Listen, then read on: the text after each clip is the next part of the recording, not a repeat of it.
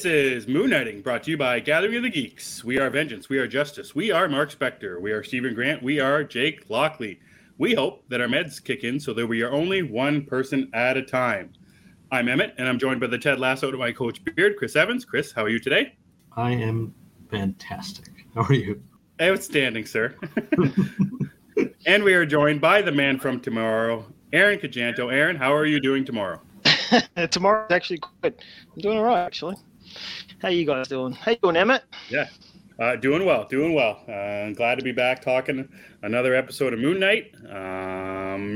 But before we get into that, Gathering of the Geeks can be found on YouTube and wherever you get your podcasts. Just search Gathering of the Geeks and you will find it. So, guys, episode before 5. Before we get into this, all right. I missed the last Gathering of the Geeks video live thing, but I actually caught the podcast. Emma, I hope your wife's doing well and a lot better, and I just want to back up everything that you said at the start of that. You know, if you have loved ones, give them a hug, tell them that you love you and all that kind of stuff. But yeah, I really hope your wife's doing well now. So just want to send my best wishes from tomorrow. Yeah, that's right. It all matters. Thank you so much, Aaron. Thank you. Thank you. Okay, guys. So we've seen the penultimate episode of Moon Knight, Asylum. Before we get into that episode, I think we should go back a little bit, because when we talked about episode 4, The Tomb, we could have talked. Well, we did talk for, I think it was an hour and 45 minutes. Mm-hmm. That's how long the episode was. We could have talked for another half an hour because we missed a whole bunch of stuff talking in the asylum specifically. We could have kept going on and on and on. So let's backtrack a little bit.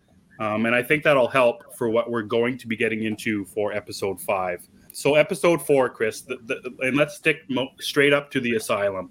Mm-hmm. Maybe some stuff that we missed, maybe some stuff that you noticed, that you thought about over the last little while. Where's your head at with episode 4? So after watching 5, 4 to me is even more confusing than I thought it was. Because I thought I kind of had 4 figured out just because I've read the Lemire run. You know, I was like, oh, I know what this is. This is cool. I don't. I know nothing. I realize that now. So one of the things that stood out to me going back to it is just the way that it's handled. And it's meant to be kind of like a shock, of course, but also it's easing us in for what's to come. Like, you thought that was the weird. That was not the weird. You get that full on in 5. So that was one of the things that stuck out to me when I think back to it. Like, we thought we had it, we didn't. Aaron, what about you? What are some of your, even new thoughts that you've had about episode 4 since you watched it? Yeah, that the turning point changed. Most time you see a movie and you have the turning point in that third act. It's like, okay, they're going to try and propel us to wrapping this whole thing up, you know, come to some sort of conclusion. 2 episodes to go makes a bit of sense, gives us a bit of time to wrap everything up. But when they did that turning point of the asylum coming into it, like Mark getting shot, it just put more layers upon questions that I have for this show.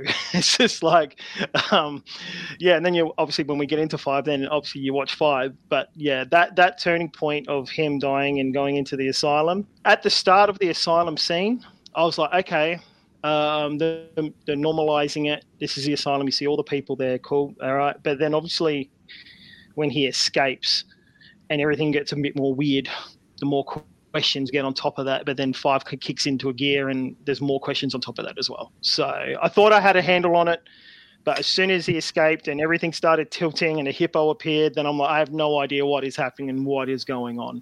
And then, I watched 5 and more questions on top of that as well. Yeah, when they throw so many hints into that, I think it's about 25, maybe a half hour in the asylum that we didn't talk about. We did talk about the bingo card, but we skipped over some of the drawings that were happening. There was that one where somebody was drawing a bird that had the head of Khonshu. That was the lady that he made the date with. That's who that was? That was the lady he made the date with. She was drawing Khonshu. Everybody we've seen was in that asylum. But it's crazy how, like, what happened just then with Emmett, and, you blink and you miss something. You know what I mean? It's just like there's something that you're too busy concentrating on a picture to even notice the person. You know what I mean? It's like, oh, that's Khonshu. You know, and if you don't go back for a rewatch, you know, you're just going to be lost as hell. But the rewatch helps more. But yeah, you got to do your homework with this show. Yeah, and more and like real homework, like real history, like not just reading a comic book homework. Like we were talking about last episode with the tomb of Alexander the Great. Yeah. I didn't know that was a thing, and Chris, you looked it up as we were talking about it. It's a thing, and there's stuff in episode 5 that is also the same, like the Egyptian underworld, that kind of thing, and like going to the Field of Reeds and all that kind of stuff. Like that's a thing. Again, I didn't know about it. I actually looked it up today. I didn't want to be as stupid as I was last week when mentioning, I know nothing about the tomb of Alexander the Great. So I looked it up a little bit. So it does help to do homework, and it does help to watch the show more than once, because there is so much packed into it. And it's good. And it's great. It's, just to watch it. I'll tell you, episode 5 was harder to watch than all the other ones. Rewatch for sure. You do your research for ancient Egypt and all that kind of stuff. That's one layer, but then you got to put the layer of DID on top of that as well. Mm-hmm. Some sort of, you don't have a real big understanding, but you got to have some sort of fundamental idea of what he's going through in terms of that split personality. And then with episode 5, focus a little bit more on that DID and, the evolution of how it became. And then you're introducing trauma on top of that as well, like childhood trauma and all that. And then ancient Egypt, while all this is just flowing together as this whole series is going, it's just, rewatching is a must. And I don't do it I like just for the podcast itself and out of pure joy. I do it for my what just happened, and I got to rewatch this again, so I just keep up with everything that's happening. I just like watching it again. It makes me happy. Yeah. So usually when we do our reviews for the show, we kind of do it step by step. We do it scene by scene, start to the end. This one for episode 5 is a little bit different because of a lot of the jumping that it does. We get the stuff on the boat with Taweret and them going into the underworld. We get Mark and Steven in the office with Dr. Harrow. And then we get Mark and Steven going through the asylum, going through doors and going into the Mark's memories and Steven's memories. So doing it one by one isn't gonna work for this episode, guys. So I'm gonna leave it up to whoever wants to go first. Where do you guys want to start? Because there's a lot of stuff that happens. There's a big thing that we realize, and something we've been asking ourselves for the last 4 episodes is whose body is it? Who is the original? We find that out in this episode. So we find a lot out, and there's still more confusing stuff. So how do you guys want to start? Where do you want to start with this one? This is my main concern. When I was like, I'm not going to lie, Emma, this was my main concern. Like, after watching it a few times, I watched it last night in preparation again for the show, and obviously for my own enjoyment, and my family was at the house and all that. But I'm just sitting there going, where do you even start with something like this? You've got the layers that have just been placed on top of it, like what you've just mentioned, Emmett. You have all those, but then within those layers are more layers that you can even talk about. You have your past history, which was really well told, because I always thought to myself, how are they going to tell the past and what happened with Mark and all that kind of stuff, and going through the afterlife and having to balance the scale, and then having to do that was great. But then you have the character depth on top of that needs to be obviously defined and ripped apart as well on top of that. So I was basically going to leave that decision for Chris. I love it. Well, so where I want to start is not the hippo in the room, because we've addressed the hippo already. We've seen her. We know who she is. We've addressed the hippo in the room. I think for the last 2 episodes, I think a lot of us have been saying, "Where is Jake? Is this where Jake's coming? Is that Jake?" And we got let down. I believe we have met Jake. So I believe it's the first time we see Oscar Isaac with Harrow. There is a version of him sitting with kind of like a broken nose or something. He's got an injury to his nose. And the way his facial expression is different. His mouth is more like a frowny kind of face. And he speaks a little differently, and he seems a little bit more unhinged.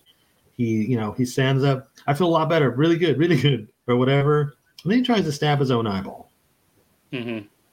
Then and this is why I'm thinking we've met Jake.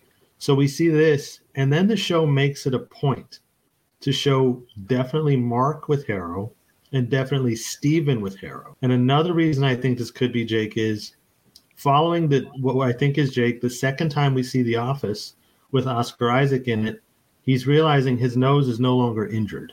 And if we go back to the Lemire run, because that's what we do, Jake had the nose injury in the Lemire run. He had the bandage over his nose for parts of it. That might be a stretch, but still, I think we've finally met Jake. And Jake is crazy. That's where I wanted to start. Okay, so sticking with that, it's if it is Jake, and if this is the way they're doing it, and Chris, you and I talked about this, I think it was yesterday, how subtle they're being about it. What we think, or I don't know, in the last episode, we see the sarcophagus that is standing up and it's moving, and they kind of pass on by it. That's pretty much it. So there's no teases like that in this episode. There's no name drops of any kind. So if this is the way that they're teasing it very subtly, I think, is this the right way to do it? Is this good for you? Is it good for Aaron, you as well? Like, do you like the way that they're doing this? If it is the way that they're going to introduce Jake? I thought it was Jake as well, just because of pure mannerisms. And the way he spoke, he had that, like parts of it was that real New Yorker kind of twang as well, which you didn't hear from Mark, and obviously Steven's obviously British. Especially when he starts yelling. Yeah, when he stands up and he's like, I'm good, man. I'm good. I'm like, I can't even do it. I'm sorry. Chris, you're better at accents than me. Better? Wait a second. But the main giveaway for me was when he did grab the pyramid and he started to get ultra violent. You know, he's like, right, I'm ready. You know, I'm getting agitated here where you don't really. Mark seems to be a bit more calculated with his feelings, like cold and calculated. And well, we know Steven, it clearly wasn't Steven. So I believe that was Mark. And I found that the same thing as you, Chris, when watching it the second time. Oh, there's Mark and there's Steven and there's Jake. There's the three of them. Now, deeper thought with all this, right? If we're looking at this, we've got two sort of linear stories happening concurrently. You've got the boat, the death, and then you have what I in essence for me right now is kind of like the real world sort of evaluation where, you know, even Ethan Hawke's like, is it sense or is it nonsense? So you've got this real world situation with an actual psychiatrist trying to get things out of Mark, and then you have this other sort of narrative of the death of the two characters. Now, going back to your question, Emmett, where you had with the sarcophagus, Jake's sarcophagus, which I'm going to go with, the one standing up, it's not out yet, but that was in a different narrative. That was in the death narrative. So when it's just Steven and Mark going through that kind of world, to see Jake appear in the real world narrative kind of made sense to me, that he was not involved in the death one, mainly because Mark and Steven probably aren't aware of that character, which Arthur has pulled out within the real world narrative. I'm hoping that all just made sense. But yeah, you got two different stories happening, and then you got to try and figure out the worlds that they're in and who are the players in that world. So Ethan Hawke in this is, for me, is a very vital player in this episode for what he was trying to say and what he tries to get across and what he tries to pull out, because when you go to cut to the scenes of Ethan Hawke and what he's trying to achieve to get out of Steven, it kind of leads into the scene within the other realm, the death realm kind of thing. Like what Arthur wants to pull out, we kind of then experience sort of thing. So which has me obviously questioning more of what is what and what is real and what is not. So that's how I kind of segregated that sort of linear storyline between these two worlds. So with Jake appearing kind of made sense to me in that world. Was that too deep? So this episode is deep. So you mentioned the real worlds. So a note I have written down here is, did episode 5 help or hurt telling you guys what is real? we get to see a lot of Mark stuff. You know, we get to see Mark's origin story. Mm-hmm. We get to see Steven's origin story. So we're getting a sense of what we think actually happened, because like Mark's mom died. Mark, and then he tells his father, we see him in being a mercenary. We see him dying. We see him going to the the feet of Khonshu. So we're all telling ourselves that stuff actually happened. Because it's in Mark's origin story. But then we're still getting the asylum stuff, and they mention it with Tauret's kind of explaining it to them, and Mark is coming to a realization of where they actually are. So did this episode help or hurt you guys in telling the viewer what is real and what is not real? I actually thought this made things more confusing and blurred the lines more. Mm-hmm. And I've thoroughly enjoyed every episode, including this one, but this episode is the most mixed to me. Not in a bad way. It's just I feel a certain way about aspects of this episode, because now I think maybe this should be what we say at the end of this, or what I should say, but I feel like they positioned it where that finale better hit. Yeah. That's this one. Okay, I guess that's what it is. The other episodes felt more contained in a way. Like you could watch them. Okay, that was awesome. Can't wait for the next one. Whereas this one, you watch and it's like, I need the next one to understand this. And that's kind of where I'm at. And that's one of my issues with it, because it's just more confusing. And, you go back to the first episode, and I'm not letting this go, by the way. The little girl asks him, did it suck when you didn't get into the field of reeds? Mm-hmm. Why was that there? Was that just a throwaway line? Was that not real? There's certain things that just don't add up anymore. Even like when we get to the Steven stuff, there's a lot of questions now. So yeah, this one definitely added to the confusion where I wasn't really confused in 4. In 4, like I said, I thought I had a handle, but then, you also read the comic and you think you understand, and then you don't. You see Space Wolves. That's the thing, like the end of the last episode where you had the asylum scene, you're like, they're doing the asylum scene. Then it all gets weird.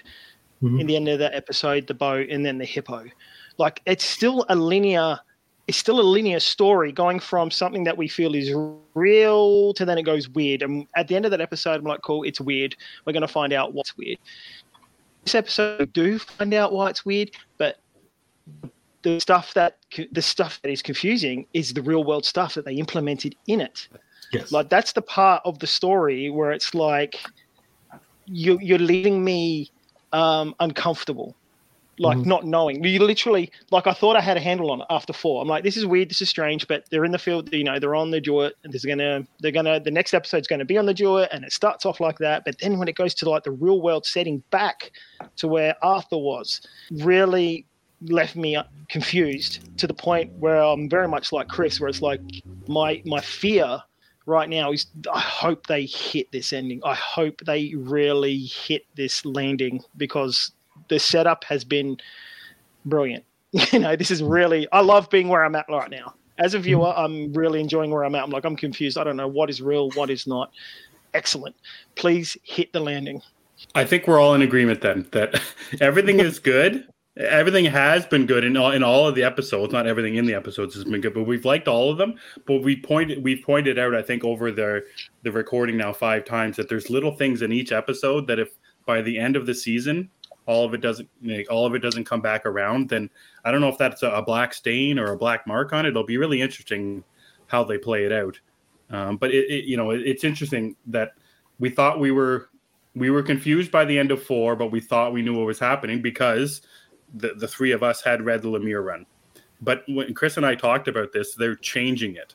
Just as like we've talked about in all of these recordings so far, is like whenever somebody comes onto a Moon Knight run, they change the character just a little bit. And then that's what they're doing to this one as well. They're changing that, the asylum, the Lemire stuff. But they're keeping some of it. Like that origin. Would you guys, I want to go back to that where, we get to, I think it's Steven and Mark. They both wake up in the desert. Mm-hmm. They were fighting. I can't remember what they were fighting. That's right. And they wake up in the desert, and Aaron, they said the name. They said the name. They said Bushman. Yeah, you've been waiting for that. Say the name. Like 5 episodes. That's right. And then we see Mark crawling up to the feet of the statue, and we get to hear Khonshu's voice, which is very cool. Khonshu's still locked away, imprisoned in the real world, I would like to say. But how do you guys feel about the origin? The straight up when we get to see the Moon Knight suit for 10 seconds. How do you guys feel about the origin that we get in episode 5? We get the origin of Moon Knight in episode 5 of a 6-episode season. What do you guys think about that? I like where it was placed actually because I think it's fitting. Mm-hmm. And this is one of the things I've been waiting to see. And so as soon as they got in the desert, I was like, oh, it's happening. I heard Bushman. Oh shit, it's coming. and then when you see him in the tomb, that was a I don't know what that's like a 3-minute sequence or something. A cinematic masterpiece in 3 minutes. I got to see my boy Khonshu was back for a minute. We did get to see the suit, but what was the highlight was the dialogue. We got to hear the iconic lines. Be my fist of vengeance, the travelers of the night. You got to get all that, which we have not heard. I mean, in this episode, we did hear, I think Mark says it, travelers of the night. But to hear it come from Khonshu, amazing. Be my fist of vengeance, loved it. And then, of course, we see that night. Yeah, that was kind of, I don't know, that was weird. But I don't think he goes around, be my Moon Knight. I don't know about that. But we do get the cool visual of Mark like healing. The suit comes over him. Just glorious stuff, man. It's golden. I love that scene. That's probably one of my favorite scenes of the series when all's said and done. It's such a surreal sort of moment because I'm so into the actual series that I tend to forget that these are two personas talking to each other. Yeah. Like the personas are the same person, and it's just like so the dialogue between them is so good, like, and a whole crawling up at the feet of Khonshu, like, and Oscar Isaac as being shot, he looks great, as a mercenary. He looks really good. How beaten and bloodied he is. His injuries are pretty intense for a Disney show. Like, I don't know if that was his bone showing in the arm or if that was just muscle tissue. Let's not forget, this Disney show, he put a gun to his head. He was ready to pull that trigger. So he was ready to get it over with. Yeah, and then obviously Khonshu comes in, and I like the way that Steven said, he manipulated you from the start. Mm-hmm. And Mark's just like, no, he saved us. And you see that they're already, the two personas are at a impasse, and it's so good because within the actual comics as well, that battle does exist. Where does Khonshu belong in the psyche of Mark? Is he the good guy? Is he the bad guy? Is he a manipulator? Is what Mark's doing helping everybody, or is he just flat out murdering people? And that's the question that they raised within that when these two started fighting, verbally. But then obviously, got to see the suit again, and God, I love that suit. I'm going to say it again. I say it every episode. I love that suit. I absolutely adore it. And then when Mark's oh my God, when Mark's eyes turn white and he get the visual, and loved it. I thought it was great. And I'm glad it happened the way it happened. Yeah, I'm glad that happened within where they're going through memory by memory, because I think, like we said previously in the other episodes, that there's a lot of dense history that we're wondering how they're going to cover it, and how do they talk about his origin and all that. And obviously the way it happened in this episode, I think it was perfect. It was so different. That's why it was so different to any other origin that I've ever seen, and I loved every minute of it. I thought it was great. When you say different, do you mean because it was presented as a memory with Steve in there? Yeah. The separation. That's the way it works. I wasn't sure. No. Like when you have your for me, when you have your normal superhero origin, generally it's at the start of the movie. Yeah. Or your Batman Begins or your Daredevils and all that kind of stuff is like literally at the start of the. And then with this one, it was like literally the second to last episode. He's traveling to the fields of reeds on a death boat with a talking hippo, with his second persona, going through doors, very much like Bill and Ted's Bogus Journey, I didn't think of that. That's a good way to put it. So yeah, it was Mark Spector's bogus journey. Mark Spector's bogus journey. It was something refreshing. I don't like seeing the norm. I like to be surprised, and this surprised me, and I liked it. Yeah, I like the scene as well, and I like what Aaron said about the idea of Steven, feeling sorry for Mark. He says, Mark, like, and you said it, Aaron, like he manipulated you from the start. And Mark tries to defend Khonshu, and even in that scene where they go to the cafeteria or whatever, and those dead bodies are at the tables, and Steven's like, "Oh, I know whose room this is," and it's kind of a light. And then and Steven says, "Oh, you know all these people?" And Mark says, "Yeah, I know every single one."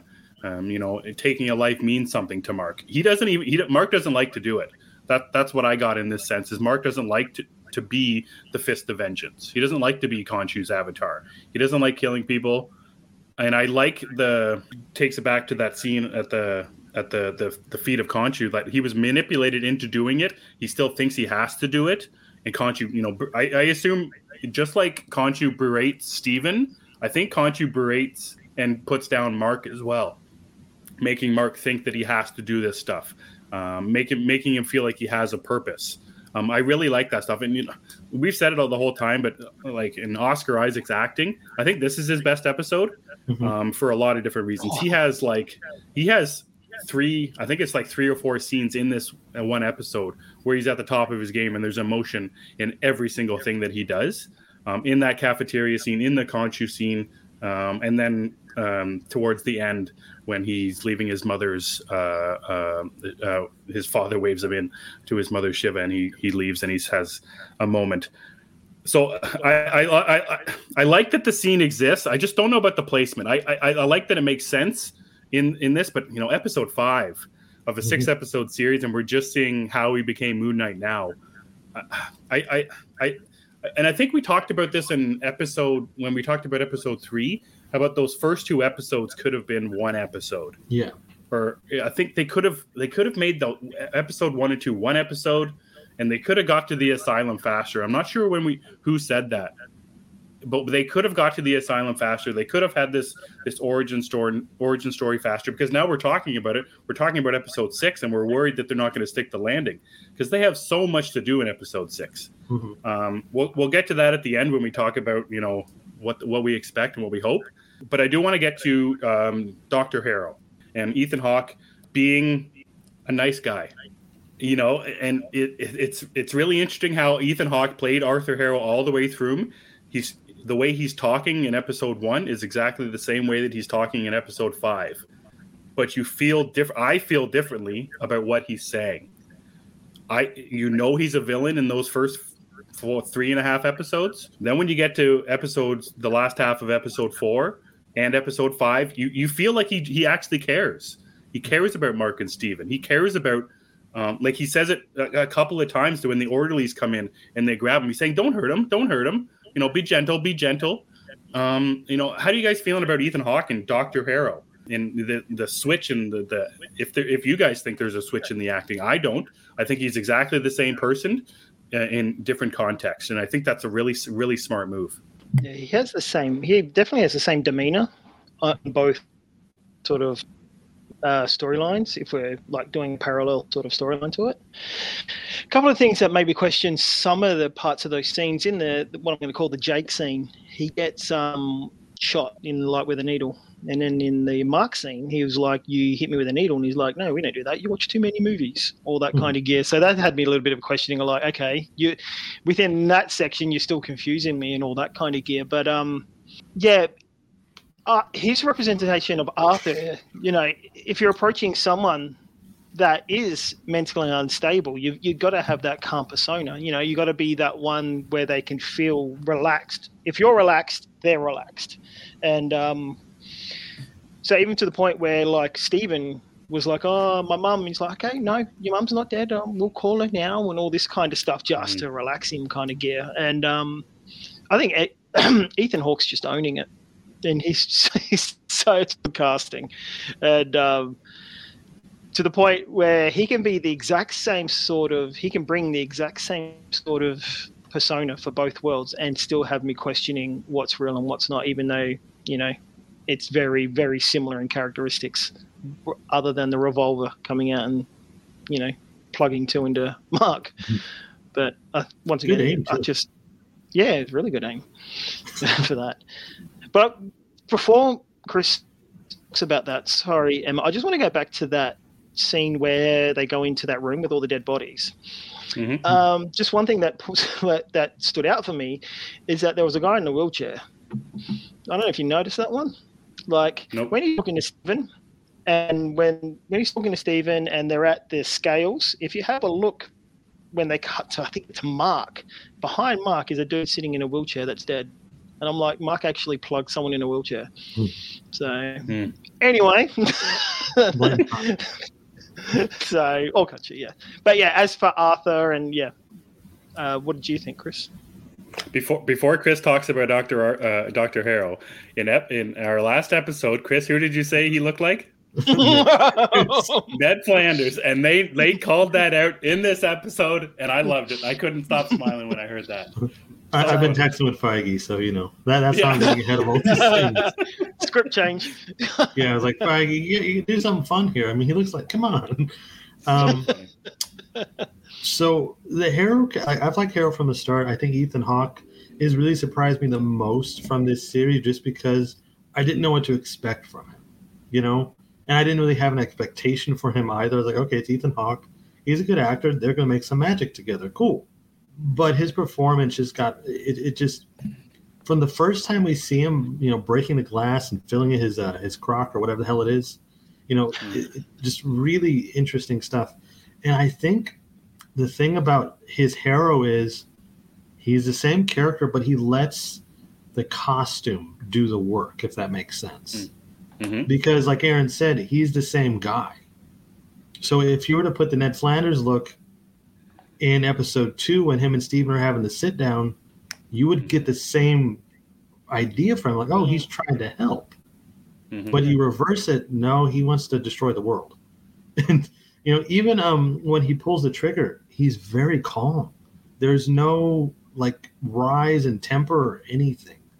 So to see him as Dr. Harrow is a cool switch because it works. You don't question it. What I do question is what's even real still. Just because, again, we see Jake or whatever getting the injection, then that never happened. So that's curious. But I'm really loving what they do with Ethan Hawke, and it makes me hope even more that the finale is not just Harrow with Amit's head on it. Like his body and an alligator head or a crocodile head. I don't want to see that. Give me Ethan Hawke, because he is just great in this series. Sorry, Emmett. I don't want to go back to it, but when you were saying how far you'd learnt an origin, how far into the series, would you see it as a for me when I was watching it, it was more we were in the shoes of Steven again. Mm-hmm. Once again, this is like a Steven origin. Say Steven's learning about this person and what they've been through and what they've gone through, which is kind of like the character arc within that episode of, obviously we know how this episode ends, but it's more Steven learning about who he actually is rather than how, as weird as it's going to sound, rather than how Moon Knight came to be, it's more Steven learning about Mark and obviously what Mark had gone through in order to create Steven, in order for Steven to find out that he was actually created to the penultimate ending of him at the end of the episode. Would that make a bit more sense within the placement of where you're at in terms of an origin, rather than looking at an origin for Mark, more looking at it as the ending of the arc of Steven, of learning everything, if you know what I'm trying to get at? Well, and we've mentioned it before, the viewer is Stephen Grant, right? Yeah. Stephen Grant is the confused one. We are the confused one. The only issue I have with the origin, and I'll relate it to the other Disney Plus shows, we know who Wanda is, we know who Sam Wilson is, we know who Hawkeye is, we know who Loki is. People don't know who Moon Knight is because we haven't seen him before. This is the first time in TV that people have seen Moon Knight. Even for people, even if we had seen him, a little bit. Like the general audience, because of the Avengers movies, they don't know who he is. So I was just more or less thinking about it in, again, a Stephen Grant way, because I'm Stephen Grant. I'm not, because I'm like a Stephen Grant plus, where I know a little bit more than Stephen. Well, all Stephen. I was just I was just thinking about it in that way, that like 5 episodes of a character we've never seen before, giving an origin story just that late. And not that it's a bad thing. It's just that it's an interesting choice. And I like the way you're talking about it makes sense, Aaron, because it makes sense in the story. Mm-hmm. Like in this episode, it makes 100% sense why we're seeing it like this, because of who's seeing it, because it's Mark and Steven in there together. It's not just Steven seeing it, like Mark's in there with them. Like the way they're seeing it, it all makes 100% sense. I was just more or less asking if it makes sense for the people who don't know. Like, and we've talked about this before. There's less Moon Knight again in this episode. Like there's 10 seconds, maybe that much. 8 minutes. There's no action. Yeah, exactly. So it's more or less like if we got this in episode 3, if they combined episode 1 and 2, if they got to the asylum and at the end of episode 3, so I guess it'd be in episode 4. So 1 episode before, if they just got to it a little bit quicker, I think. Yeah. And it's all going to depend on the final episode as well. Yeah. You know, if they stick the landing, it won't matter that we didn't see it as much. It won't matter that the origin story took this long to get. I don't think it won't matter for me if they stick the landing, but that's yet to be determined. Yeah, that's the thing. Like even with this episode, we see a little bit of Moon Knight, but to me, at this point in time, that episode was my favorite episode so far. Mm-hmm. Just in terms of the character depth that was brought to it, performances by you gonna get that, Chris? The character depth of, like, there were so many questions in terms of why Mark was acting the way he acted and why Steven acted the way he acted, and they gave us the answers in terms of character, not plot, in terms of, like, we learned more about their characters with this one. And that's why for this, I like to be emotionally involved when it will come to reading stories or watching stories and all that kind of thing. Like, get me something that I can semi-relate to, that I can feel something towards the character. So then if something was to happen, be it a jubilation or a real crushing moment, I can actually feel it. And I think this episode actually layered that more and more on top of it. Mm-hmm. For, like, I was already enjoying Steven, and I was enjoying Steven. There were little bits of Steven. You had the quirky comedy of him, and you had the confusion of him, which is fine. But then there were other little bits when Khonshu needed him. Like, I started feeling Steven going, they needed help. This episode really crushed me with Steven. Like, I learnt more. I already felt kind of sorry for him, but this one I felt so sorry for him. Even though he's just a damn persona of Mark kind of thing. And what they layered on top of that for the character, for what we learnt, I think it was great.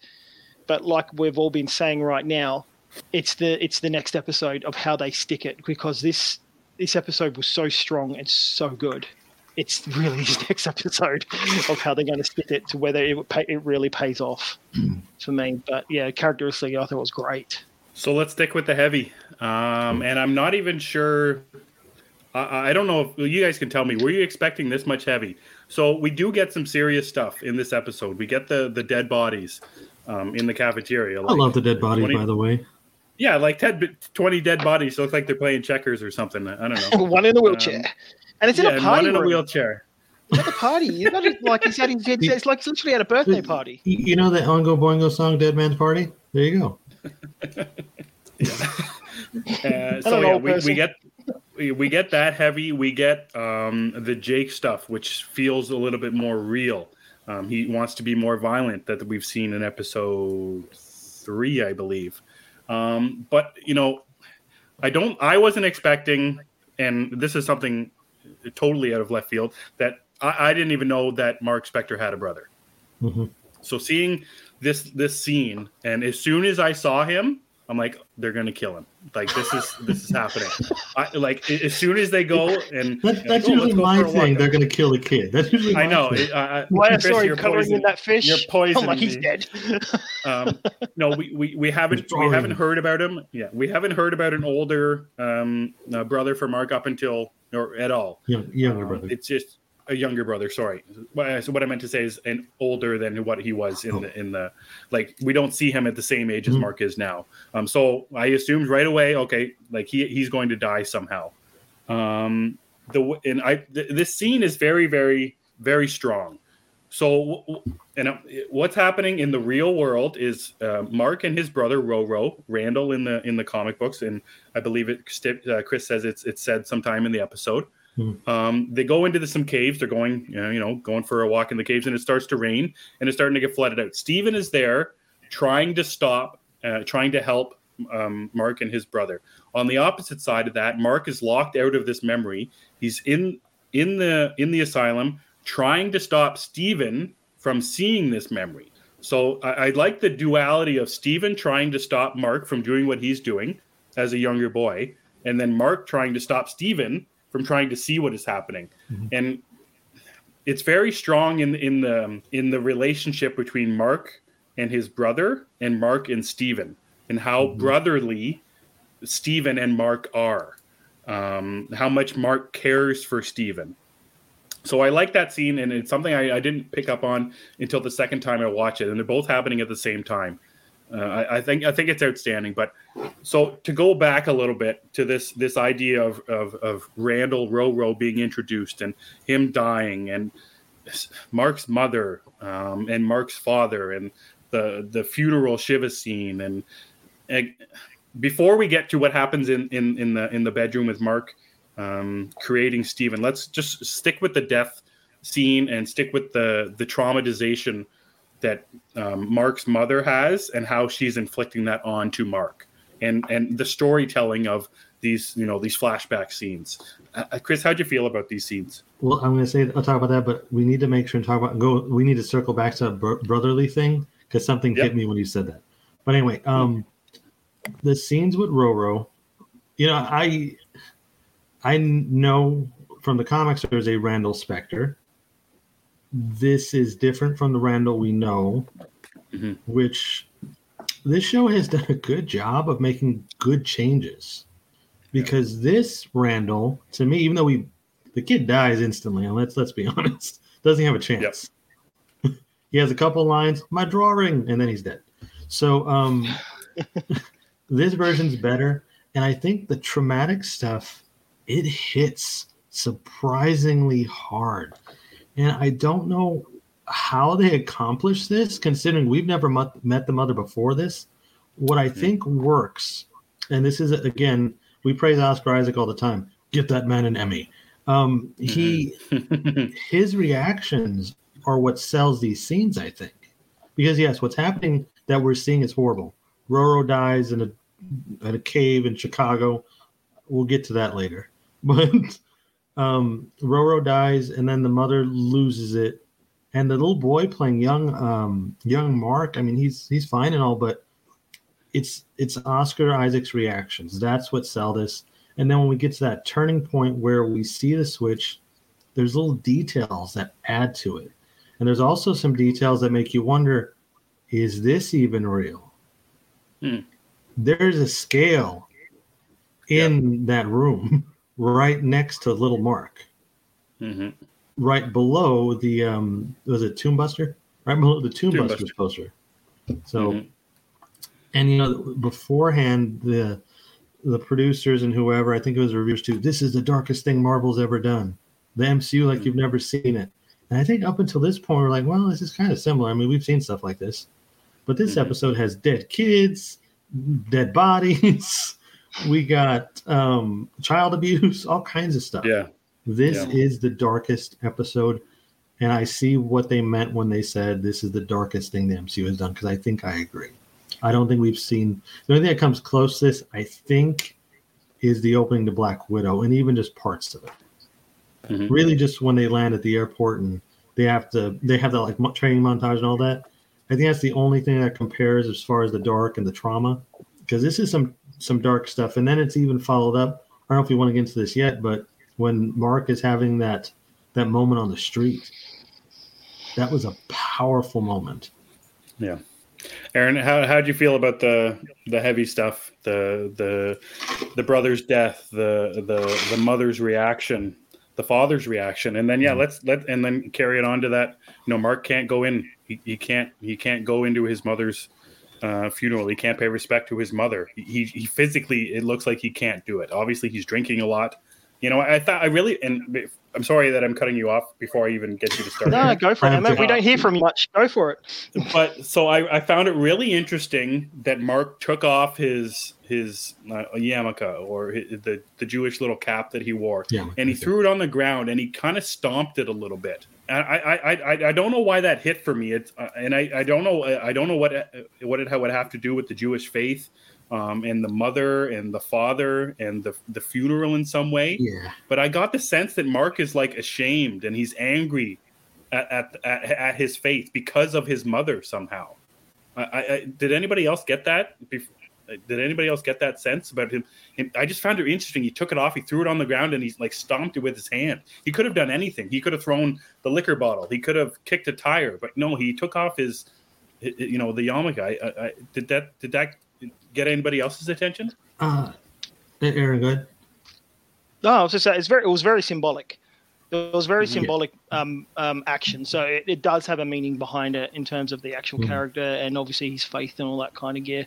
So obviously there's a bit of a torn aspect between him and Judaism. So yeah, I definitely got that same sort of feel. What about you, Chris?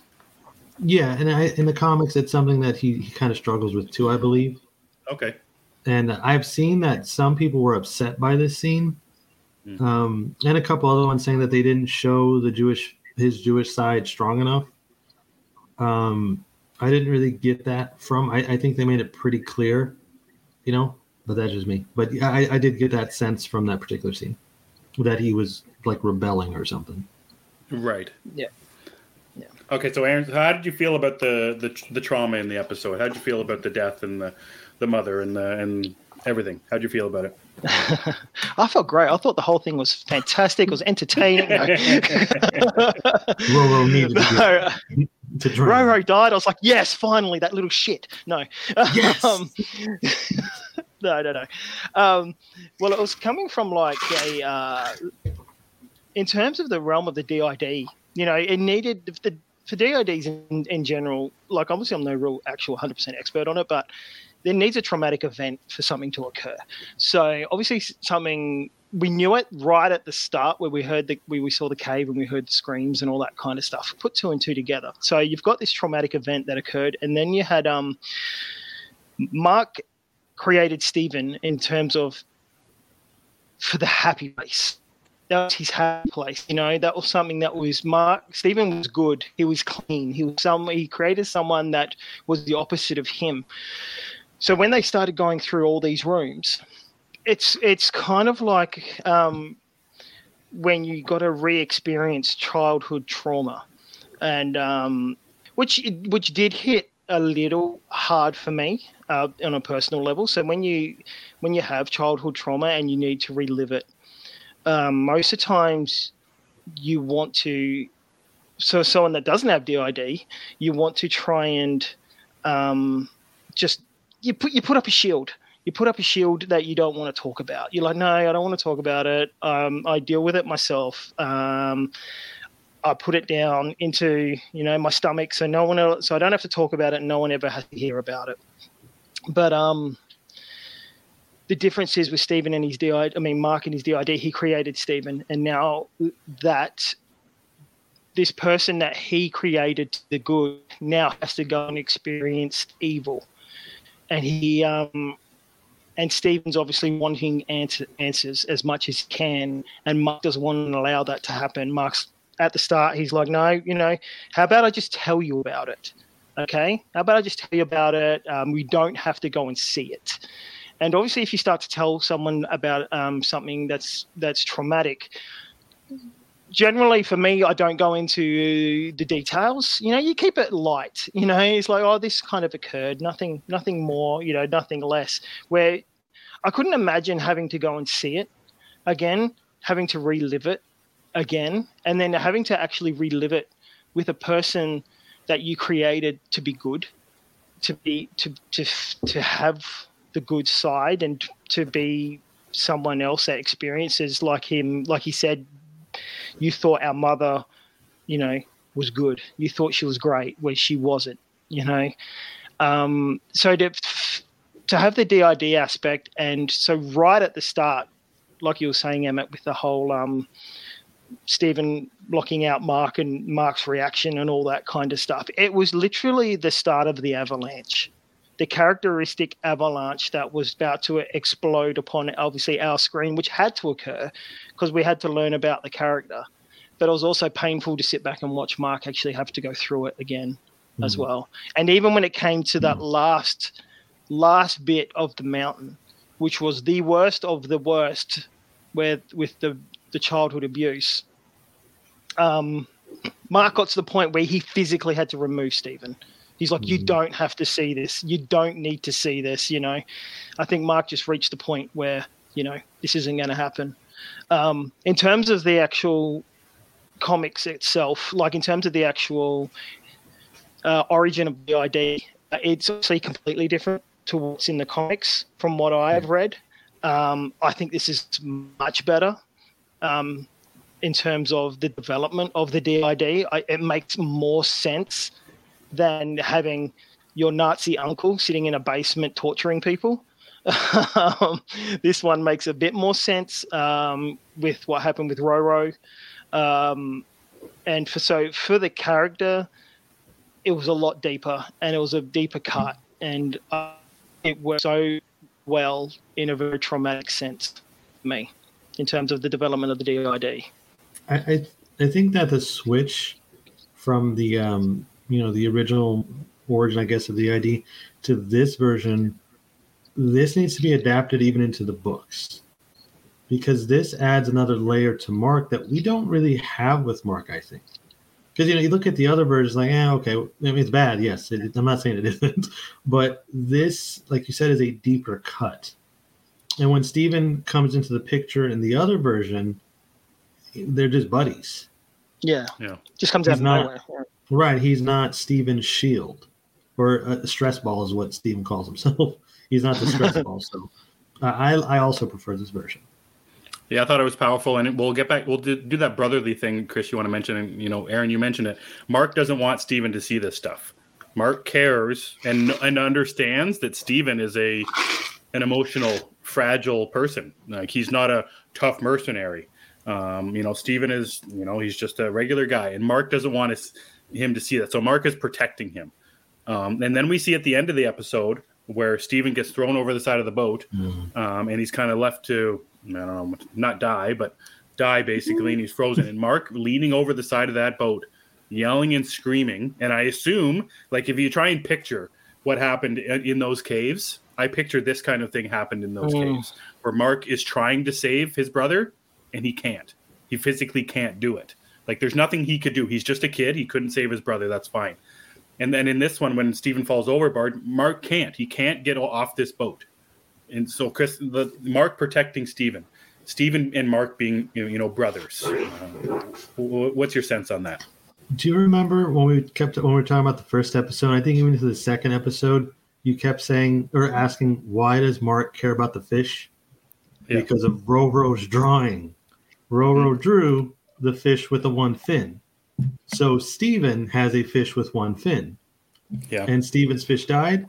Mark replaced it for his brother. That hit me when you were talking about it. I was marinating all this time. So the dots are connecting, even if they aren't real. I don't care. That's a cool. That is a cool callback that you get when you remember these things. It's even called. Isn't it called the goldfish problem or something? That's the name of the episode. Yeah. Yeah. This would be why. It's like his brother. He created Stephen as a Roro replacement, complete with a gimmick from the show they watched together. No, it's a cool thing for sure. Like Stephen or Ro, I don't want to say Mark replaced Ro with Stephen, but it's almost like that. Ro likes goldfish, so Stephen likes goldfish. I get that. That's the same thing. And I agree with you now. The brotherly aspect to it. So fast forward to that boat, Aaron. What were you thinking when Stephen's gone overboard and he's frozen or crystallized in some way. You went full Elsa. And then this whole while they're going on this journey, Mark and Steven, trying to even the scales, and we get an answer to that as well about what Arthur saw. He saw those scales; they didn't stop. Mm-hmm. They just kept moving. So exactly, there is these little dots that are connecting slowly if you see them. So the scales are now balanced with Steven gone. We see at the end of that episode, Mark is in the field of reeds. He's there. Is Steven gone? If we listen to someone like Arthur, like in the real world sort of narrative, the whole point is to try and normalize, I guess, Mark as much as possible. So you have to try and all these, as much as we love the likes of Steven and Jake, to make Mark better, he has to sort of remove them from his psyche to become what I don't want to use the term, but I can't think of it, like to normalize him, to make him fit into society a lot better. And obviously that's what Arthur was trying to do when he was being the psych, wanting to learn more, wanting Mark to talk to Steven, to let everyone in, just so they all these characteristics and personalities can combine to be one, which is very, I think it's mentioned throughout the Lemire run as well, near the end as well. You have all these the three different personalities within that. So Steven's sacrifice, as sad as it is, it's very much a turning point for Mark to understand that he has that's another loss that he has to take, but it's something that he has to grow from. That point of his past, the reason why Steven was created, the pain, he has to realize and carry on his own. And he's at a point now where he doesn't need he's at a point now where he doesn't need Steven anymore, in that sense, in terms of protecting him from his mother, because his mother is dead. It's a painful thing to say, and but it's one of those realization aspects where what Arthur's trying to get to is like, you don't need these people anymore. You're that pain that you're suffering through your past is no more and no longer. And that's how I kind of saw with that scene as well. I don't know if it was a sacrifice in a sense. I think Steven just tried to push the zombie off, but the zombie grabbed him and removed him off the ship altogether. But I think that in terms of the character growth and being in the field of reeds, I literally have no idea how he's going to return. If he is going to return, if that's a real world at all, because don't forget, he is in the office talking to Arthur. He is there, but he's also in the field of reeds. So depending on what narrative you're going to flow, I have no idea about the Egyptian mythology in that sense of resurrection. But that's how I saw the Steven sort of sacrifice in terms of the character growth of Mark moving forward.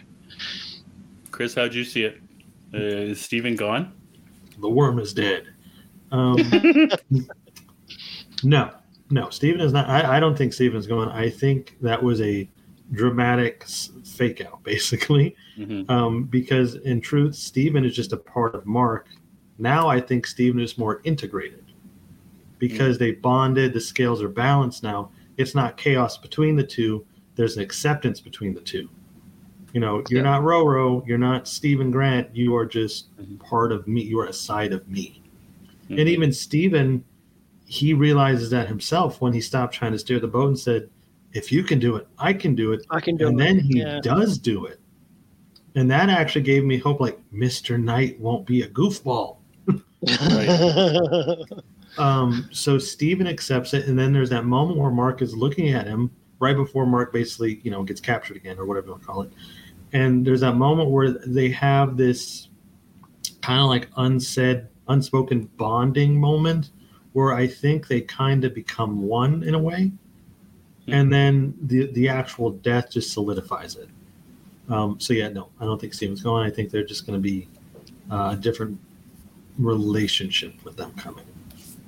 one that's not so much, give me the body, give me the body, give me the body. It's, okay, you do this, I'm going to do that. If you're talking like a juxtaposing of the actual storyline itself, like that merging, as you're speaking of, on the boat, that could obviously take place within that sort of real world conversation that he's having with Arthur, in a sense. I think that's what Arthur is trying to do. Yeah, so in theory, within the Fields of Reeds and the Elsa moment, in the real world, it's probably more of a mental connection in that sense, if they choose to play off of that scene and not the Fields of Reed scene, I guess. If it's more of a mental... I think we got to see both. To understand what's going on, I think we're going to have to see both. Because both seem to exist in his head or in light. We don't know. So, I don't know. But I that's what I think happened. I think that's why the scale's balanced, because they came to terms with it. Now, how Jake would play into that, who knows?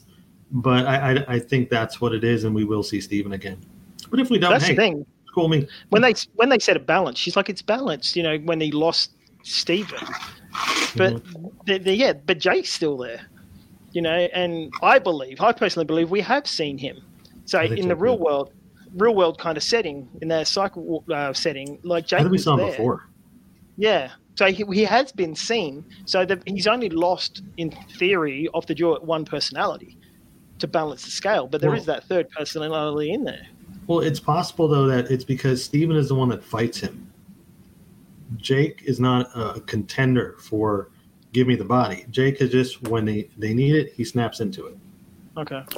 And they also don't have Jake's heart on the scale as well. It's the two hearts. It's the you know. And I like what you said, Chris, about this thing that Steven said, oh, I can do this. We've been seeing him try to do it in every single episode. He's trying to be like Mark. He's trying to do it. He tried to do it in the with the horses. You know, he said, I can do it. He tried to tell everybody to stop. And they said, okay, take the body back. And this is the final moment where he has that, you know, that confidence that he's been pretending he has. Yeah. He actually has it now. And it's a shame he had it. And because of it, he ended up, you know, he, like you said, Aaron, he sacrificed himself unknowingly. But I like that's still coming around. He didn't stop, you know, and Steven didn't stop trying to be the person like Mark. And in a way, what Steven did here was a little bit better than when he tried before, because there was no armor for Steven. Yep. He didn't have the Mr. Knight suit. He was just Steven on the do it with the hippo. Yeah. Just trying to help Mark. It had the best Steven scene of all, guys. Is where he said it was that's a 6 because he prefers cricket over baseball. Yeah. So okay. And that's true. That's true. I'm sorry, it is. So some of Steven's dialogue with Tarret and just on that boat, that was a sticking point for me. Now that we're talking about it, okay, because like Steven goes to Tarret and says, "You see why I have to get back now? Please let us go back, ma'am." And it's like you're asking a god to change your fate here. You're saying please, and then the god is like, "Well, okay, we'll see what we can do." It was just kind of weird. You know, not a bad thing, just kind of weird, and speaks to the idea that maybe this isn't real, or I don't know. It's just a weird thing, but I like it, and I like the journey Mark had through this episode too. The what? The journey that Mark had, because he wanted to kill Tarret. He made that very clear twice. Kill the hippo, take the one of them. Yeah. You can just get me a rope. Well, what's Tarret doing driving York anyway? If she's got a fertility, wouldn't that be more of a don't know. See, I like the when she says, "Oh, you're the smart one." Yeah, Steven. I thought that was very fun. She realized that right away. This is the smart one. Anything you guys want to touch on for episode 5 before we look ahead a little bit? There is. So I don't want to say there's plot holes, but there's things that do not make sense now. One of them being Mark tells Steven, you had a happy life. You know, I wanted you to have a happy life and everything. But Steven married Layla. Mark married Layla. So where was Steven in that? What was supposed to happen with Steven? And then the director of the episode or the show made a comment on Twitter that was very interesting, because someone asked him something like something about that, like how did that marriage work? And then the director said you shouldn't trust an unreliable narrator. Mark would be the unreliable narrator? Or Steven, I'm not sure. I guess it'll be Mark since he is the dominant. But that just kind of, like, we've already got an onion here. We're adding more layers, sir. Things are not matching up. And this one is kind of a thing because I don't understand how it works. And then, like, how often does Steven even show up? Yeah, we see that where, and I asked Chris this, and Aaron, maybe you can ask this. So Mark creates Steven just as his mother's knocking on the door. Okay, his mother comes in, and he's Steven, and his mother is beating him. And then Mark says to him, "Oh, I created you. You had a happy life." Shouldn't Steven know that his mother is a bad person because he was the one getting beat on? I didn't understand that. Did you? Too. Yeah, I didn't understand how Steven didn't know that his mother was a bad person. We see that Steven is calling her. He knows, Steven in his head knows that his mother is gone, but he's still calling her, trying not to accept that she is dead. But why doesn't Steven know that he's getting beat on? Why doesn't Steven know that his mother's a bad person? The only thing I can really think of is that we didn't see the switch back to Mark as she walked into the door. Because right at that point, like the door was locked and Steven started cleaning up the room. Like, this room's, and then when the mum bursts in, Mark removes Steven from the room. So I can only think that's sort of like a metaphor as well to what he did that we just never saw. That's how I just took it, because I had the same sort of question in my head when I first saw it, and I spoke to the wife about it, and she said the same sort of deal. She's like, it just like when Mark removes Steven from the room physically, it's kind of metaphorically the same as the child. He quickly just steps back and protects Steven to a certain extent. That makes more sense, because I was also thinking, like, at first I was thinking maybe Mark blocks the memories of Steven or can control what Steven remembers. And then it only got messy when the mom died. That's what I was thinking. Okay, maybe that's what it is. But what you're saying makes a lot more sense. Because you've got to remember, like, when we've go back to the first episode, like, Steven has black spots of what's happening. He doesn't know what's happening. Like the car's driving, and next minute it's driving backwards and all that. So he doesn't fully remember everything, so of what's going on. So maybe it's just Mark picks and chooses what Steven, prior to the chaotic nature of what was occurring in episode 1, I guess Mark got to pick and choose what Steven got to experience and what Steven got to see, depending on the situation at hand. Is the only thing I can put it down to. But it's really much a time travel sort of question. If we travel back in time and this happens, it's unless it's things you're gonna have to try and put 2 and 2 into your head and kind of just let it go. Another Frozen reference. I think something. I have children. I have female kids. Can you tell? I think it might also be just one of those things we kind of just chalk up to, it's a comic book thing. At the end of it. I like Aaron. I think that sums it up for me. That was my big question from this episode, where I'm like, I didn't understand that. But then when you see that there's an younger Mark, and he's leaving the house, and he's leaving because of his mother. So Mark knows what's happening. So maybe Mark was the one that was getting beat on. So I think that makes total sense. They could have definitely been a little more clear with it. They could have shown the extra switch, and that would have solved everything. But for our headcanon right now, I think that makes perfect sense. I like it. Yeah, 100%. It was a bit clunky, like in terms of trying to get that narrative across. But it's one of those things you just had to try and make it up in your own mind, I guess. It's the adult part that bothers me more, though, because that's where I don't really understand how he fits in, how Steven fits in. That's kind of what I keep going back to, because, again, Mark married Layla. Where was Steven? Like, did Steven have to be there? Well, that's the thing. Was he there, or did Steven come back when the mother died? Sorry, they mentioned that in it. That it's been, I think, in the real timeline when the show starts, it's been 2 months. So that it's been 2 months since Steven's been starting to come around, and I can't remember how long Layla has said that he hasn't been in touch with Mark. Remember, there's all those phone calls. She just said months. So maybe she hasn't seen Steven yet, because in Mark and Layla haven't been together since Mark's mom died. So does that when she was on the scooter, she's like, "Why are you talking like that?" So she has no idea who Stephen was. Yeah. So does that maybe mean that he put Stephen away when he was a kid? Like, okay, we're done, Stephen. You stay in the back of my mind. But then the psychotic break happened, and now Stephen has returned and is a fully fledged adult. Yeah. As soon as Mark left home, there was no Stephen. Okay, that makes more sense. Talking it out now, that's what I think. There was no Stephen until the mom died, until that moment on the street, or maybe a little bit before that. That's when Stephen started to come back around again. Well, that's what Mark says, doesn't he? He goes, "That's the part where we started to merge."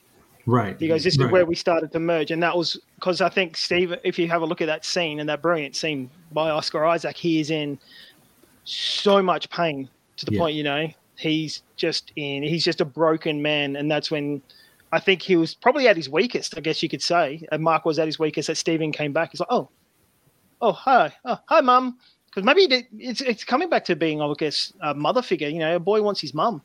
Roro and Roro needed mum, but he never had a mother growing up. So in the sense, his mum, every birthday, his mum would just berate him and obviously smack him, and he never had that mum. And then when obviously she passed, I guess is that pain of the final link of I'll never be able to get her back. I'll never be able to get that mother back that I always wanted.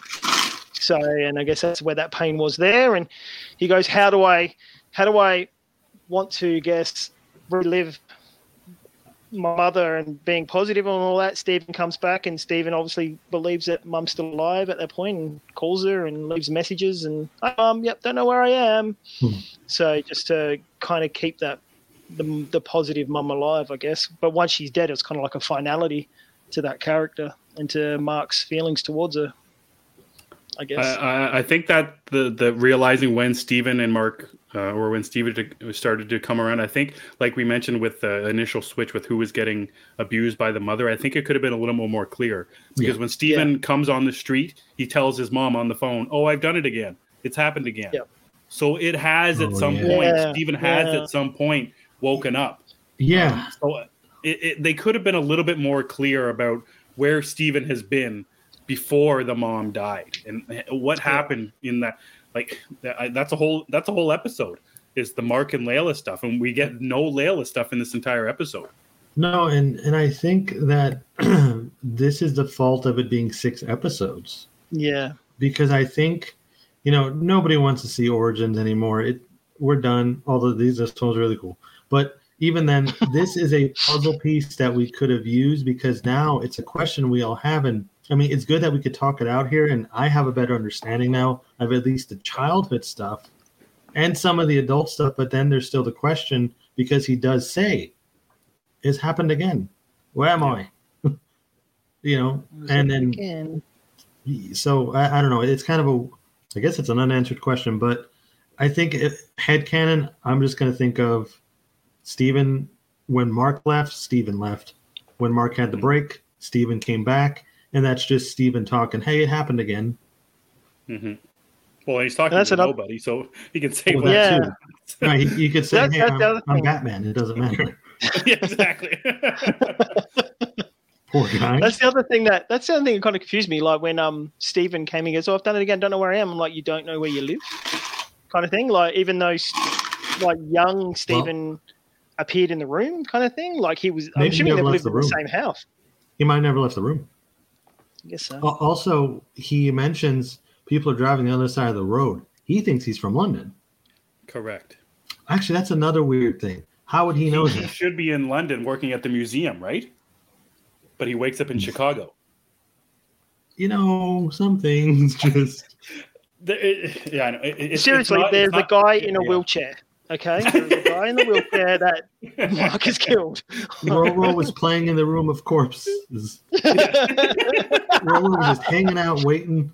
"Hey, where's my brother?" I guess he's not British. "Hey, where's my brother? I show my drawing that I made with the wheelchair guy. We were coloring together." We need Zeddy on to do a good Chicago accent for us for the kid. We need Zeddy or any of the Mr. V39 C. guys. Mr. C. would be perfect. They could also explain if there's caves in Chicago, because that's what I kept wondering. I've been to Chicago. I don't remember seeing a cave to drown in. I don't know. Maybe the guys know.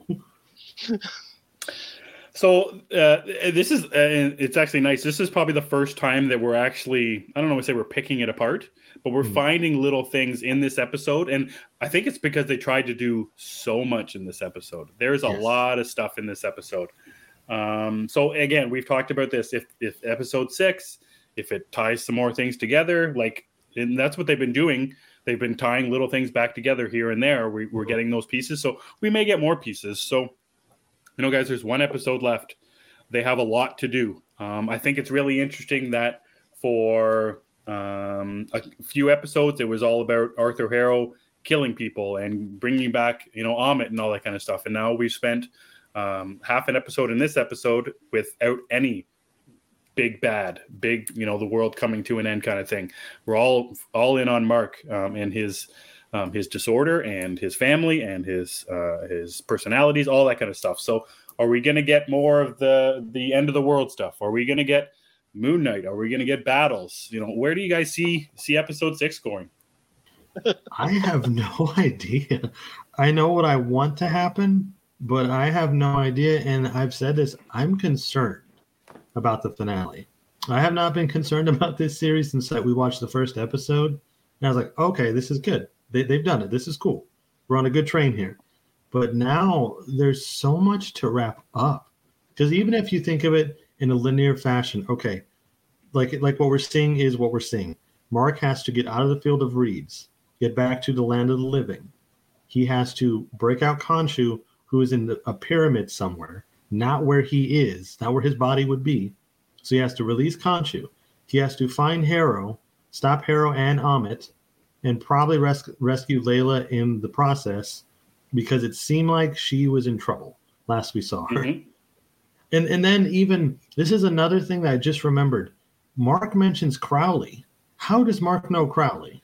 Mm-hmm. Sorry, that just hit me. How does he know who Crowley is? But anyway, so they should explain that too. Let's get that one in there too. So they have so much to wrap up, and that's just if you go by the idea that he is actually in the field of reeds. Mm-hmm. That's not the concept that maybe he's in the asylum, or maybe he's in both places. Who knows? There's just so much to pack, and it's been rumored that the episode is 45 minutes long. That is not a lot of time. And we've seen how these MCU finales work so far with the series. Yeah. I love WandaVision. That finale was a mess to me. It was just a big CGI battle. The only cool thing about the Falcon and the Winter Soldier finale was Sam's entrance as Cap, which is one of the best superhero entrances we've ever seen on film. Hands down, I think. And there's just a lot of other stuff like with the finale. So I'm just curious how it's going to wrap up. Yeah, and they have to somehow deal with this third personality that they've been teasing too. For the people who don't know about this third personality with only these small teases, I don't know how they're going to add that into it as well. Because adding in a third personality with a name, I think would be very difficult as well. Like, oh, here's the third one, and his name's Jake. Hi. Okay. Yeah, exactly. I don't know. Hi. Yeah, exactly. And just Mark and Steven screaming again. So, Aaron, how are you feeling about going into episode 6? You don't have to tell me what you need or what your expectations are, but where do you think this is going to be going? I'm so nervous. I'm so scared. I'm same with Chris. I'm on exactly the same boat now, because exactly what Chris was saying, I was going to just piggyback on him. I'm like, no, let him go. I was the same with WandaVision. WandaVision, it feels very much. This show feels very much like WandaVision. Like the first few episodes, like this is really good, really creative. You're giving me something different. So please keep giving me something different. And then it just kind of flips to this CGI boss battle. Like it's kind of like at near the end, the creator's like, oh, that's right, we're creating a superhero show, so we've got to have a superhero battle. kind of thing. And it's like, well, no, you didn't, because you created this really strong character story, strong narrative. You could have finished it a different way. And that's what has me nervous for this one. I sit just like Anubis. I'm on a scale right now where they're either going to, with the 45 minutes, because every episode, I think I put it on Twitter, it has been very condensed, very precise in their storytelling. So I'm hoping that this story is the same and that wraps it up in a very neat and creative way. That really everything they've done leading up to it, I can't think of the word, I'm sorry, but it all fits nicely into a bow. And it's like, cool, it's very, and I know I've seen Mohamed Diab actually say, we think we've given him the ending that this story deserves and all this kind of stuff, which gives me hope. But there's the other side of me where it's kind of like, well, we haven't seen too much of Moon Knight. How about we just get him escape in the first 10 minutes? We dress him up as Moon Knight and we have this big CGI boss battle fight. I kind of do. Which kind of like, like a WandaVision. It's like, Harrow appears and he's like, I am now Arbet and we're going to fight to death and all this kind of stuff. And it's like, well, if you give me a Lemire ending, I'll be very happy with that.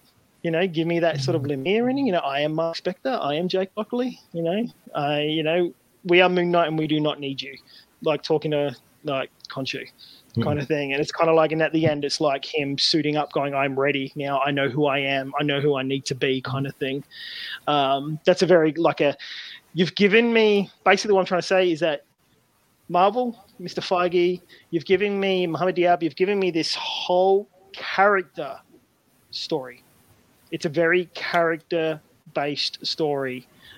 And now I want you to wrap it up in a very character way. Don't wrap it in a very plot-driven, action-heavy way. Give me something that's going to wrap everything up, that I can feel that in the end, that if season 2 is never going to get made, I am still content with what you've given me, and you're not going to give me something where I'm going to go, for fuck's sake, I need answers to why Jake's here. I need answers to why did all this bloody happen? I don't care about Moon Knight fighting Arthur with a crocodile head on. I need answers to all these other bloody things. So that's where I'm kind of at. I'm very scared. I'm very nervous. And when I saw the runtime, like people went on Twitter going, it's about 42 minutes long. I'm like, oh dear Lord. So I don't know where very, very much on a scale right now of where I'm leaning. I don't know. Emmett, what do you think?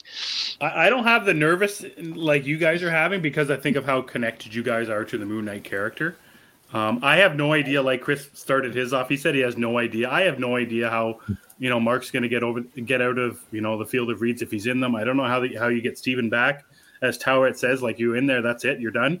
I don't know how they're going to do it, and I hope kind of what you're saying though, Aaron, is they wrap it up a little quicker. They get through these, the asylum stuff pretty quick, and we don't dwell on that for a long time, and then not leave enough time for a battle of some kind, which would as I'm thinking about it, having Ethan Hawke or Arthur Harrow suited up in some way would also be incredibly strange because of what we've seen with him so far. He's walking, talking, eating lentil soup, and now we're expecting him to be throwing punches and being an avatar, which we know he has been in the past, but we haven't seen it. I wonder if there would have been a spot in here somewhere for a little bit of Arthur Harrow's more backstory. A little bit, was he a Moon Knight? Was he dressed? Was he dressed in the same garb and all that kind of stuff? So I guess I am a little bit nervous just because we're doing this, and it'd really suck by this time next week if we were all sitting here saying, "Man, that was upsetting," or "Man, that missed the mark." Because everything up until this point, we found a lot of enjoyment in all the small and big changes that the series has made to the Moon Knight character. I think what you said, Aaron, though, is ending it in, there's so much Lemire in this season, trying to figure out how they're going to end it based on how Lemire ended his 14-issue run. I think that's probably a good way of doing it. I think he is going to, we don't need you, Khonshu. Chris, as much as that'll hurt you, your boy Khonshu, you love him. But, they've made Khonshu out into be a villain. Steven says it. You've he's manipulated you from the start. And we see in episode 3 where Khonshu does do a brave thing, but still, I think Mark and Steven are balanced. They're going to be balanced together. I don't think they're going to need that Khonshu thing anymore. But I don't know what happens with Layla. Does her and Mark stay together? Does she go with Steven somehow? There's so many questions and so many things that I can't even think about to ask. And stuff that we talked about that just came up as we were talking about it and how it all works and does it make sense. And it's a tall tale. And if they only have 42 minutes, which is I think would be the shortest episode of the season. I think the first one was the shortest, wasn't it? Okay. I think I was close to like 35 minutes. Maybe I'm wrong. No, it felt pretty short. Mm-hmm. Maybe just creative. I was hoping it'd be an hour and a half, hour 25. I was up at least an hour. Yeah. At least, because there's just a lot. Even if, like I said, by the most simplest route, there's still a lot to do here. And I do want to see Moon Knight do some stuff. Like, can we get 10 minutes of Moon Knight? That's the thing. There's got to be I think, and we've said it. If the episode 6 doesn't have things, then for me it will hurt the previous 5 as well. Because I will say the same thing. Why wasn't there Moon Knight in this Moon Knight show? I will say that for sure. So, and Aaron, a man who mentions the suit every single time he can talk about it. If he doesn't see the Moon Knight suit, I'm sure it'll upset him too. That's the problem. Like the first 4 episodes, they have this one narrative, and then the 5th episode, they've literally created a whole new narrative. Yeah, and now they want to try and like close all that up within 42 minutes. Like one narrative and then another one. We've got, and let's not forget, the first four episodes were very linear in terms of them going to Egypt and the Scarab and blah blah blah blah blah. Yeah. And this one that's just gone, they've given you this whole Field of Reeds one, but they've also given you this other one where it's just sitting in an office talking to Arthur Harrow. So in theory, we've got 2 different narratives, 3, I guess. Like you got the whole Arthur Harrow out in the real world. Got to get that. We've got to figure out that Arthur Harrow. We've got to figure out the Field of Reeds. Then we've got to figure out what the hell this whole other section that we've just got introduced to in episode 5. What's going on there, kind of thing. And you've got all these things in 42 minutes to wrap up, and you got Layla on top of that, and you got bloody Jake in there somewhere as well, and then we've got more Moon Knight, which I'd love to see. Give me the suit. Let him suit up. I'd love to see it. Because I love seeing that suit. There's so much. And what if he gets a different suit at the end? Like, what if they do that? I am Mark Spector. I am I am everybody. I am the world. I am Moon Knight. And what if he has a real suit instead of the symbiotic suit? That would be an interesting twist. Yeah, less bandages, you mean, too? And more of like pulls it on over his head? Yeah, like more of a hood. It's a sleeker suit. Yeah. Maybe it's the black and white one. Just something like just a real suit. And no glowing eyes because, he's human. See? I like the glowing eyes. I do too, but if he didn't have let's say they tell off Khonshu, which I am firmly against. We need Khonshu in our lives. But if he does, he won't have the official armor and everything, so he'd just be, Mark Spector, mercenary running around in a suit. Chris, you probably just want to, I don't know, go see to your dog or something in 2 seconds. I just want to talk to Emmett. Because you're not gonna like this, mate. You're not gonna like this. Right now, okay. So right now you have Mark, and the reason why he was Moon Knight was to protect Layla. Right now, at this point in time, he doesn't want Layla to become Moon Knight because that's what Khonshu was threatening. Yeah, Khonshu's threatening, I will take Layla if you do not do what I tell you to. Yeah. Right now, Khonshu's locked up. Khonshu can't do a damn thing. He's locked up. So right now, this is perfect for Mark. He doesn't have to bring Khonshu back. She's gone. So Mark, if he can unite all together and then stop Arthur Harrow as whoever he wants to be, as maybe Moon Knight and all that, you might not have to bring back Khonshu altogether because that actually serves Mark better than anything else. You're right. I don't like it. I wasn't talking to you.